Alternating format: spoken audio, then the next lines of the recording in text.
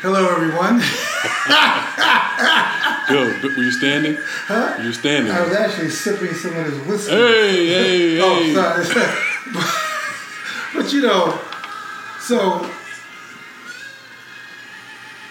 so that was a beautiful rendition. Who was that? Whitney? No. Oh, okay. It was. Who knows, man? Because hey, everybody. That was Francis Scott Key, who was a slave owner, by the way. That's the thing about America. We've got so much dirty laundry, dirty shit buried, and when these, obviously the controversy. I'm here, of course, up in Harlem, USA, with my friend and co-host Jamal Murphy. Jamal, what's happening? I'm hanging in there. A lot going on. And we're about to get into it. About a song. Right. Who would have ever thought? Remember, one of our podcasts, we talked about how growing up, when I grew up in Chicago, we had to do two things before class.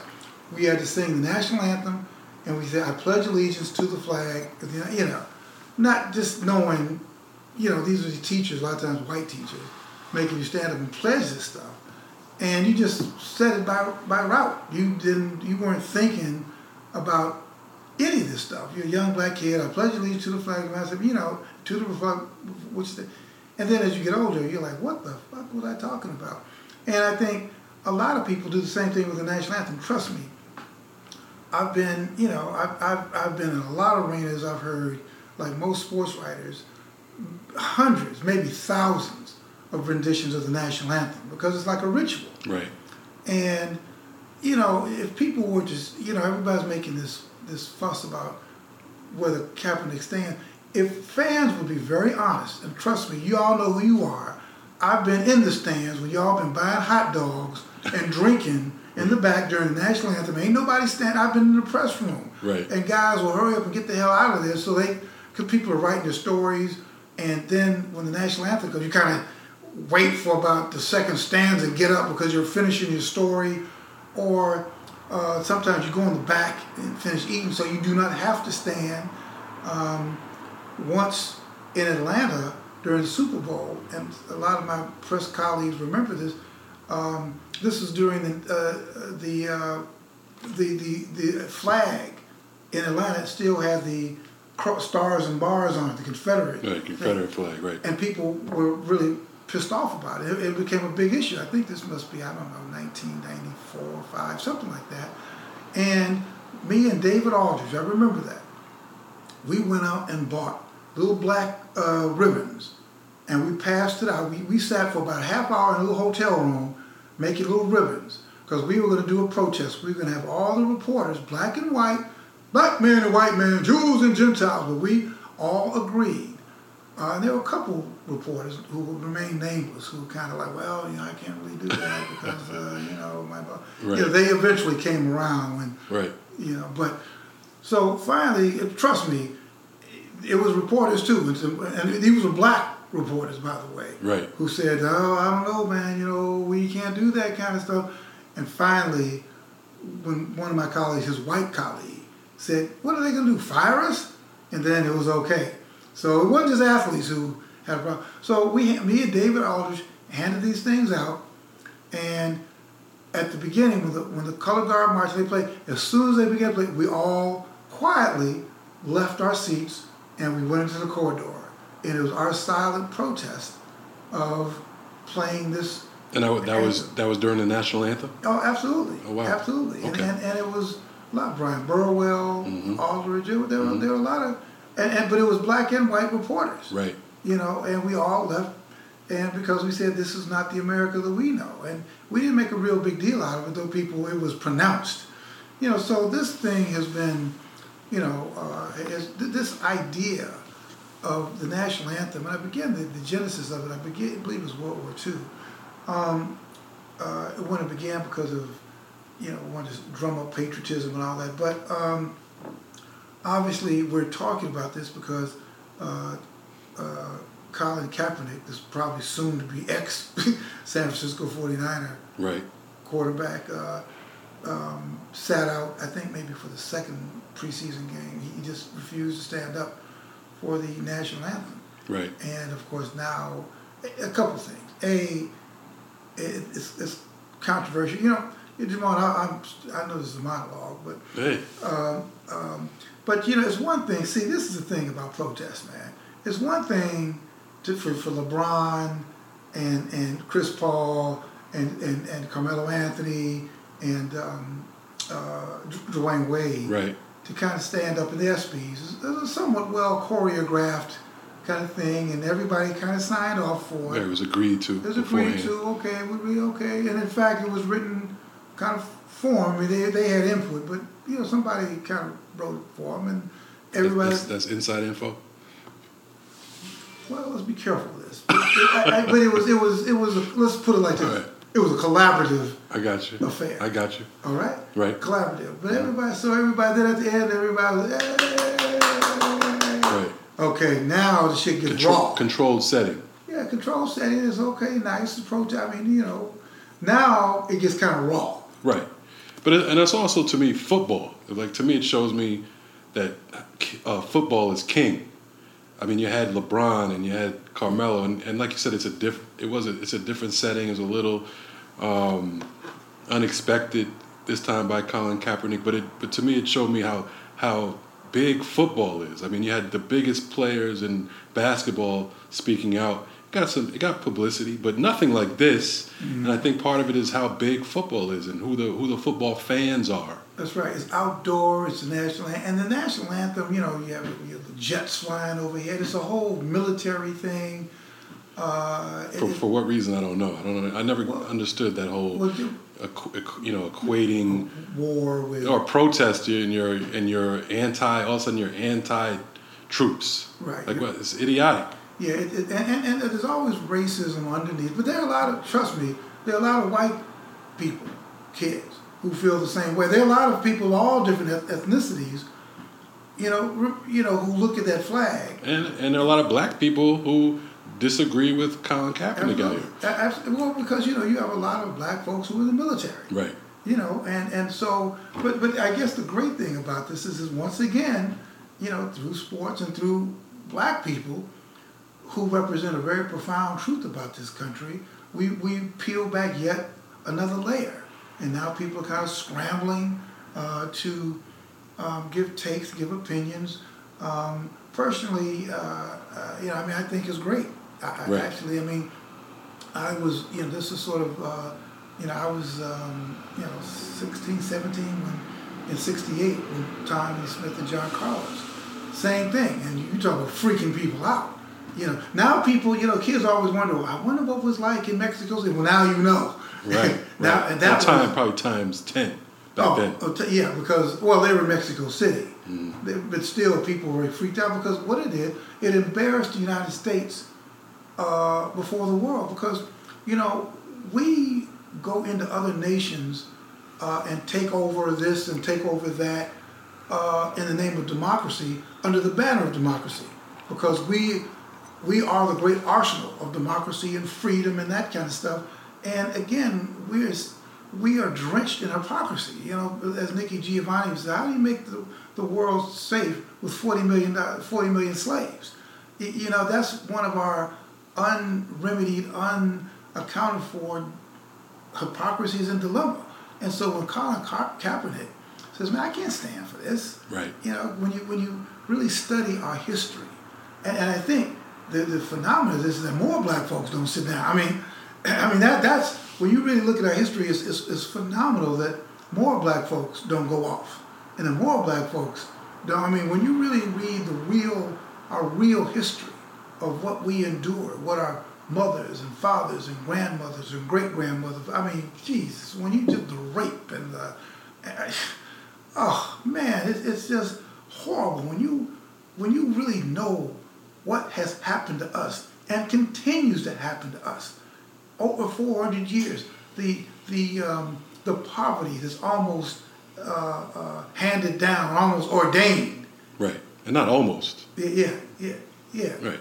It's just, and so what do you expect that the two areas where we kind of dominate in a popular way is the National Football League and the NBA. So now you've got these young black kids who maybe are starting to kind of wake up and smell the coffee, you know, and they say, wait a minute, what the? It's almost like waking up suddenly, waking up from this kind of, this dream, what did Malcolm call it, the great American nightmare. And you wake up and you say, yeah, there are a lot of great things about this country, but man, there are a whole lot of unresolved contradictions.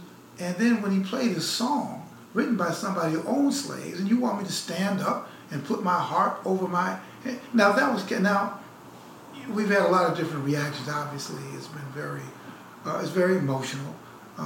People all over the place. I know you kind of monitored reactions of people, but let's kind of go down the list of who said what. Well, let's start with Colin Kaepernick himself in terms of his explanation for doing what he did.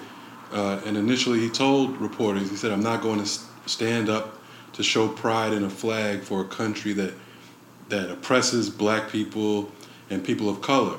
There are bodies in the streets and people getting paid leave and getting away with murder. And I thought that was that last part of that sentence was really the point that he was trying to make in terms of people are getting paid leave. So, cops are out there basically committing murders. In some cases, people can argue all they want. Hasn't been proven in court. O.J. was never proven to be a murderer, and people still damn sure call him a murderer. Right.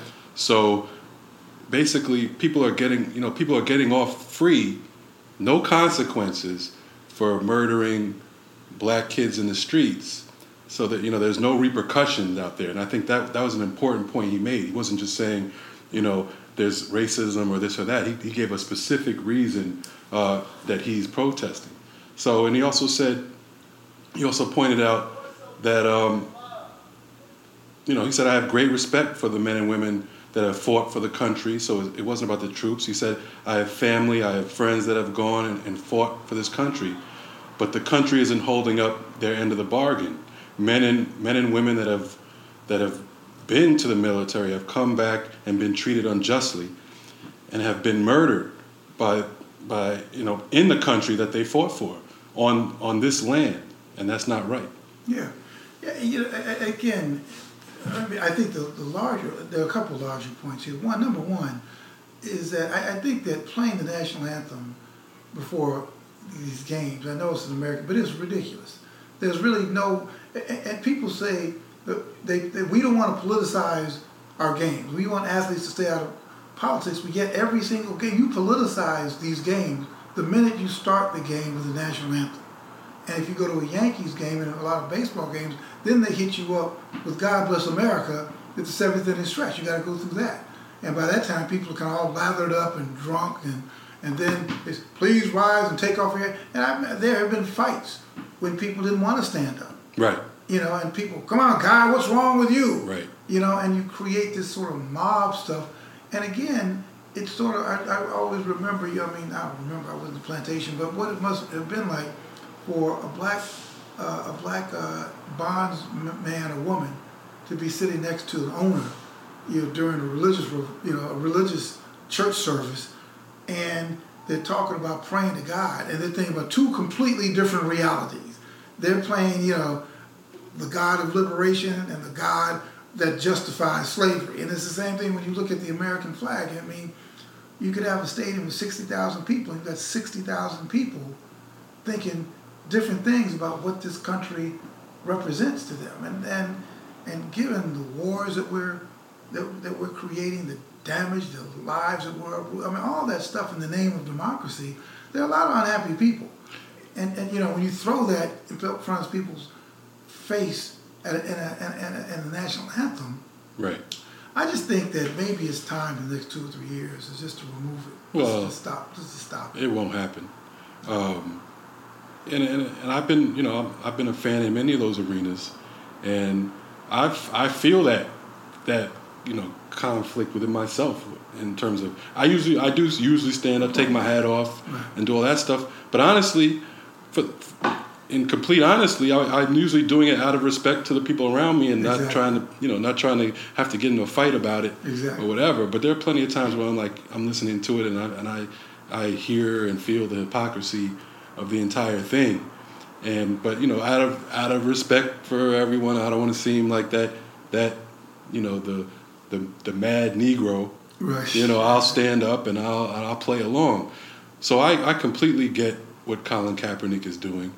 I applaud him for doing it, and it's really sad to me that as of now, it doesn't look like more players of color are going to join him, because I know some may not understand the history of this country to the extent that they should, but I'm sure there are some that do, and I'm sure there are a bunch of people that deep down in their hearts agree with Colin Kaepernick. But I am kind of, from what I've heard in terms of the statements that have been made from minority players, a lot of them basically have said, I don't think he should have done it like that, or tried to distance themselves. And to me, that's a very sad thing. Yeah, and I mean, there is no right way to protest. I mean, there's no right time, there's no right way. Well, it could have been a different way. Listen, man, there's no right way, because somebody's going to get angry, no matter what you do or what you don't do. When the Spirit moves you and you finally wake up and you feel strongly about something, you got to bring it, because there are going to be people who are going to dislike you intensely. So there is no real right way to protest. And really, it's enlightening. It should be enlightening, because whenever something like this happens, and particularly in this case with Kaepernick, I mean, you should if you have any question about how ruthless some of these so-called fans are, and how racist some of these so-called fans are, go check his Twitter feed or his mentions on Twitter. I mean, people are straight up calling him the N-word. Yeah, I mean, there are instances of people burning his jersey. Burning his jersey, like LeBron. And that's my point. I mean, you should want this stuff to come to the light. Right. Those guys, they weren't rooting for you anyway. Okay, they're rooting for you to get a touchdown, and we always talk about this. While you have that uniform on, while you have that helmet on, they can see a little part of your skin sticking out from the uniform. They know you're black, but they must be trying to. I would say it must be hard being a racist sports fan. I mean, it must be. Well, it's a dilemma. In fact, right. That's one of the themes of the book I'm working on, is how can you be an ethical sports fan when there's so much hypocrisy, the violence, the racism, that at one level I kind of don't respect these people, don't really like them, but the next minute I'm like, go Willie, go! Right. And it's just. And not just in sports, but probably in you love the rap music. I'm listening, to these, in the street, and somebody's going down the street with music blast, this rap music, and you turn around and think you're gonna see like a brother, this is a white cat, man. They listen to our music. Well, this is what what's the name said during the award ceremony, is that they listen to our music, but yet they hate us. Right. We are so much a part of the American fabric. We are, as Albert Murray said, the omni-Americans. It's probably we are sort of like the cutting edge of this whole thing. I mean, if you could go all around the world, and people are listening to black tinged music, black tinged style, but yet here in this country there's such an ambivalence. And I know that now the vogue is in vogue to start talking about race. But race is not the problem. The problem is racism. And I think, anyway, I'm just glad that Kaepernick did it. But it's very interesting. Who was the brother, the rookie right, Mike Tavares from the Eagles. Now, he originally, was going to stand, or he was going to sit. That's what I heard on social media. That's right, he was going to sit. I was very happy. I was proud. And then his agent got to him, and he's changed his mind. Right. And his agent probably, I wouldn't find who his agent is. Probably a brother. It was interesting, but I read the small blurb about it. He was quoted as basically saying, I have nothing to lose. I'm an undrafted free agent. I'm not making any money. It's basically for me about pride. And if anything, he really has the most to lose, honestly. Right. And maybe that's what his agent told him. Yeah, he was looking at it honestly. Right. And then that's a problem. His agent said, "No, man, I've got something to lose." Are you kidding me? Right. But undrafted, he was looking at it honestly. But in fact, he hasn't ever made a team, so he's probably the last person. If you're going to think about it in terms of your own self-interest, in terms of a career, I might understand you not wanting to do that. But if you've already made millions, then I think you have less to worry about. Right. When we come back, we'll take a quick break. I want to read something. Famous athlete making a statement about the national anthem. We're going to take a quick break, and we'll come back and wrap this segment up. Bill Rhoden on sports.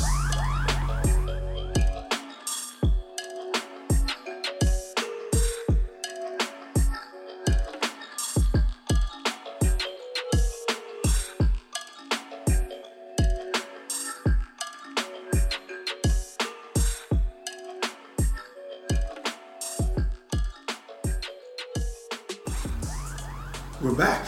Bill Rhoden on sports, Harlem, USA.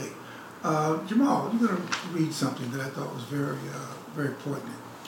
Well, this is from Jackie Robinson in his autobiography shortly before he died. He said, "I could not stand and sing the anthem. I could not salute the flag. I know I am a black man in a white world in 1972 and 1947, at my birth in 1919. I know that I never had it made." Yeah. So this thing is, and again, Jackie Robinson served proudly in the Army. He was a lieutenant. A lot of our parents, my father served in the Navy, and my father's father served in the Army. In fact, he re-enlisted 6 times. The first time was in 1892. So now we've got a long tradition of not only serving, but serving in segregated. My father-in-law, George Lopez, was a lieutenant in the Army. He was in the same, regiment or something as Joe Louis. So there's a long history of that, but there's also a deep history of racism too, and that's this dilemma.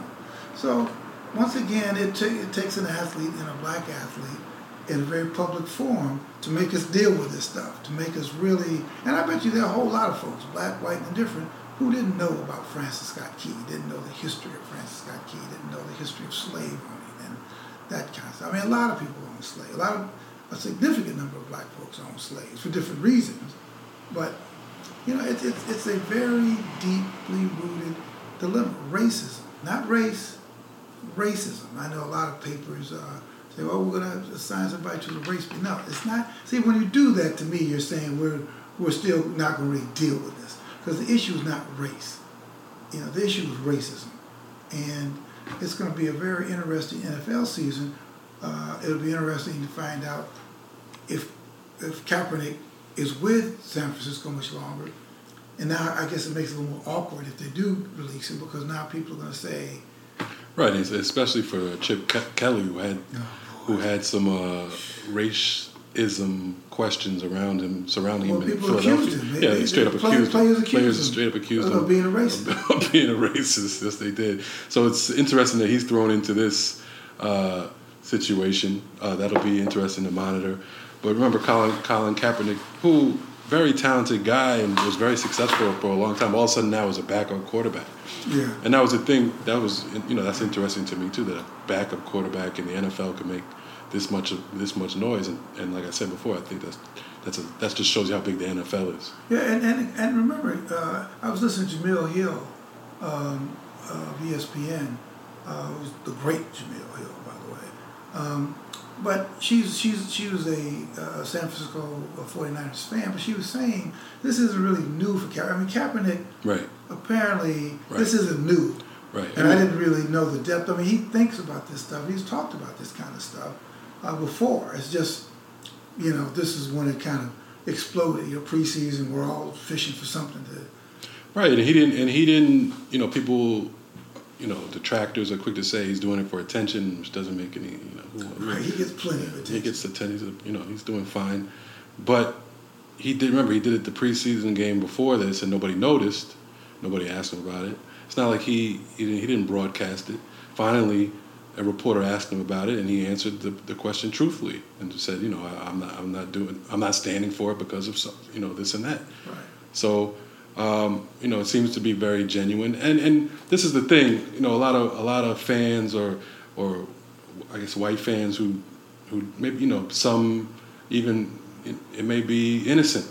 They feel like, why would he do this? It doesn't make sense. But for me, it makes perfect sense. Right. Like I said before, like I'm conflicted as a fan standing up for the national anthem half the time.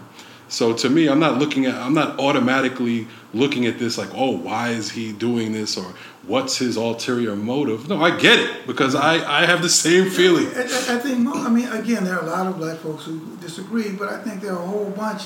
Like I said, the great wonder is that more of us don't do this. More of us. If you really want to, every single day, every time you march into your job and you're like the only black person there, right. you could make this kind of protest every single day. The wonder is that more of us don't do it. Right. And when somebody kind of steps out there and does it, you kind of like thinking, yeah, brother, yeah, sister, right on, and you may feel a little bad because you didn't have the nerve to step out there. And I think that what athletes are finding, that the worm is turning. It used to be, and we talked about this before, that money is supposed to empower you. The more money you've got, money should be power. But I think that a lot of times, like black athletes react differently. I don't want to lose my money. Right. So money or the fear of losing money, it becomes a weakness. But I think now there is, wait a minute, man. I'm like 25. I'm making a lot of money. I can afford to you're not going to treat me like a boy. I can afford to protest. What are you going to do? Right. Even though, what are you going to do? You're going to not. And see, people say, well, the owners and the NFL, they've got to tread very lightly on this, man. Because if you act like you're going to take Kaepernick or somebody out and flog him publicly, you will have the equivalent of an NFL riot on your hands. And they have not, and they came out with a statement right away. Yeah. And legally, there's no bounds at all to. That's why the troops are fighting for the country so we have these rights that need to be fought for. Supposedly, people that have 5 homes in the Hamptons. Exactly control the price of oil. And to me, it's very sad that Kaepernick, at least right now, seems to be alone in this. Right. And like I said, I don't have any doubt at all that many players understand where he's coming from. But I feel like as black people, we're always, we've always been in this survival mode mentality where, we know that we have so much going against us from all angles already. Why take on something, extra on our own? Right. Exactly. I think you're right. I really wish there could be sort of groundswell of support, but. Again, I think that protests and probably like the institution of slavery, as much as there was slave revolts and all that, it was largely sort of like an individual thing. Say, brother, I'll kind of be with you as long as I can, but right. At the end of the day, we got to survive. I got to, so yeah. You see, Colin Kaepernick jump out there. He said, brother, I'm kind of with you, man. I can't go all the way out there with you because there's a public support from the league, but then there's a silent spike. Was okay, well, publicly, but silently. Right. You better have your ducks in a row because we will come after you. Right. Because there are a lot of our fan base and sponsors who are not crazy. But they remember, Kaepernick got into issue problems because he wanted to wear Beats headphones, and the NFL's sponsor is Bose. Well, and by the way, I just had my 3rd pair of Bose headphones that are not working. I'm wearing Beats. I'm still open for Bose to be a sponsor. Right. But I'm just saying, Step your game up. That's right. That's the 3rd pair, So, anyway, listen, man. This is. You're right, Jamal. This is why the NFL is so great. They couldn't have invented a better way to begin this. This is like. It was the kind of meat season was kind of moribund. I don't know. Now all of a sudden everybody's all eyes, all ears. Right. That's why the NFL is just prints money, man. It just is the gift that keeps on giving. Yeah, no question about it. And I'm sure this is not the last we'll be talking about this. I'm sure it'll come through in our subsequent conversations. Yeah, so maybe it'll end up in New York. That'll be fine. They could use them. Yeah. We could use them too. So anyway, listen, man, this is a great quick hit. It's always a pleasure, and we've got a couple of very interesting podcasts coming up this week. Right, we have an interesting guest this week, a friend of yours, a producer friend of yours. We're going to be talking to this week. Mimi Valdez. We'll talk to her this week. Then we got a friend of yours, Solomon Wilcox. Solomon Wilcox. September is, I think, it's National Concussion Awareness Month, something like that. But Solomon Wilcox, great NFL career, a tremendous sportscaster, even better person, is going to come on our show a couple of days. He's going to talk about his initiative to have players and former players, begin to test themselves and really check out, concussion protocols and all that. So yeah, we're going to have a very nice, interesting week of podcasts. So remember, you got to tell the people what they're supposed to be doing. Yeah, definitely listen in. We got some big things coming up. So listen to us and subscribe to us on iTunes and SoundCloud at Bill Roden on Sports. Rate us and comment in the comment section. Follow us on Twitter at BrosPod. Like us on Facebook. Like our page on Facebook, BrosPod, BROSPOD. That's an acronym, Bill Roden on Sports. And just look out for us. We got some good things coming up. All right, everybody. We will be seeing you later on the other side. Bill Roden on Sports. Take care, y'all. God bless.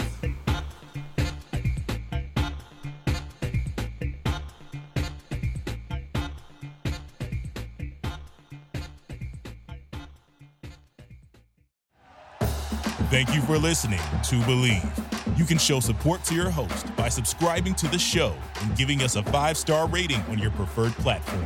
Check us out at Believe.com and search for BLEAV on YouTube.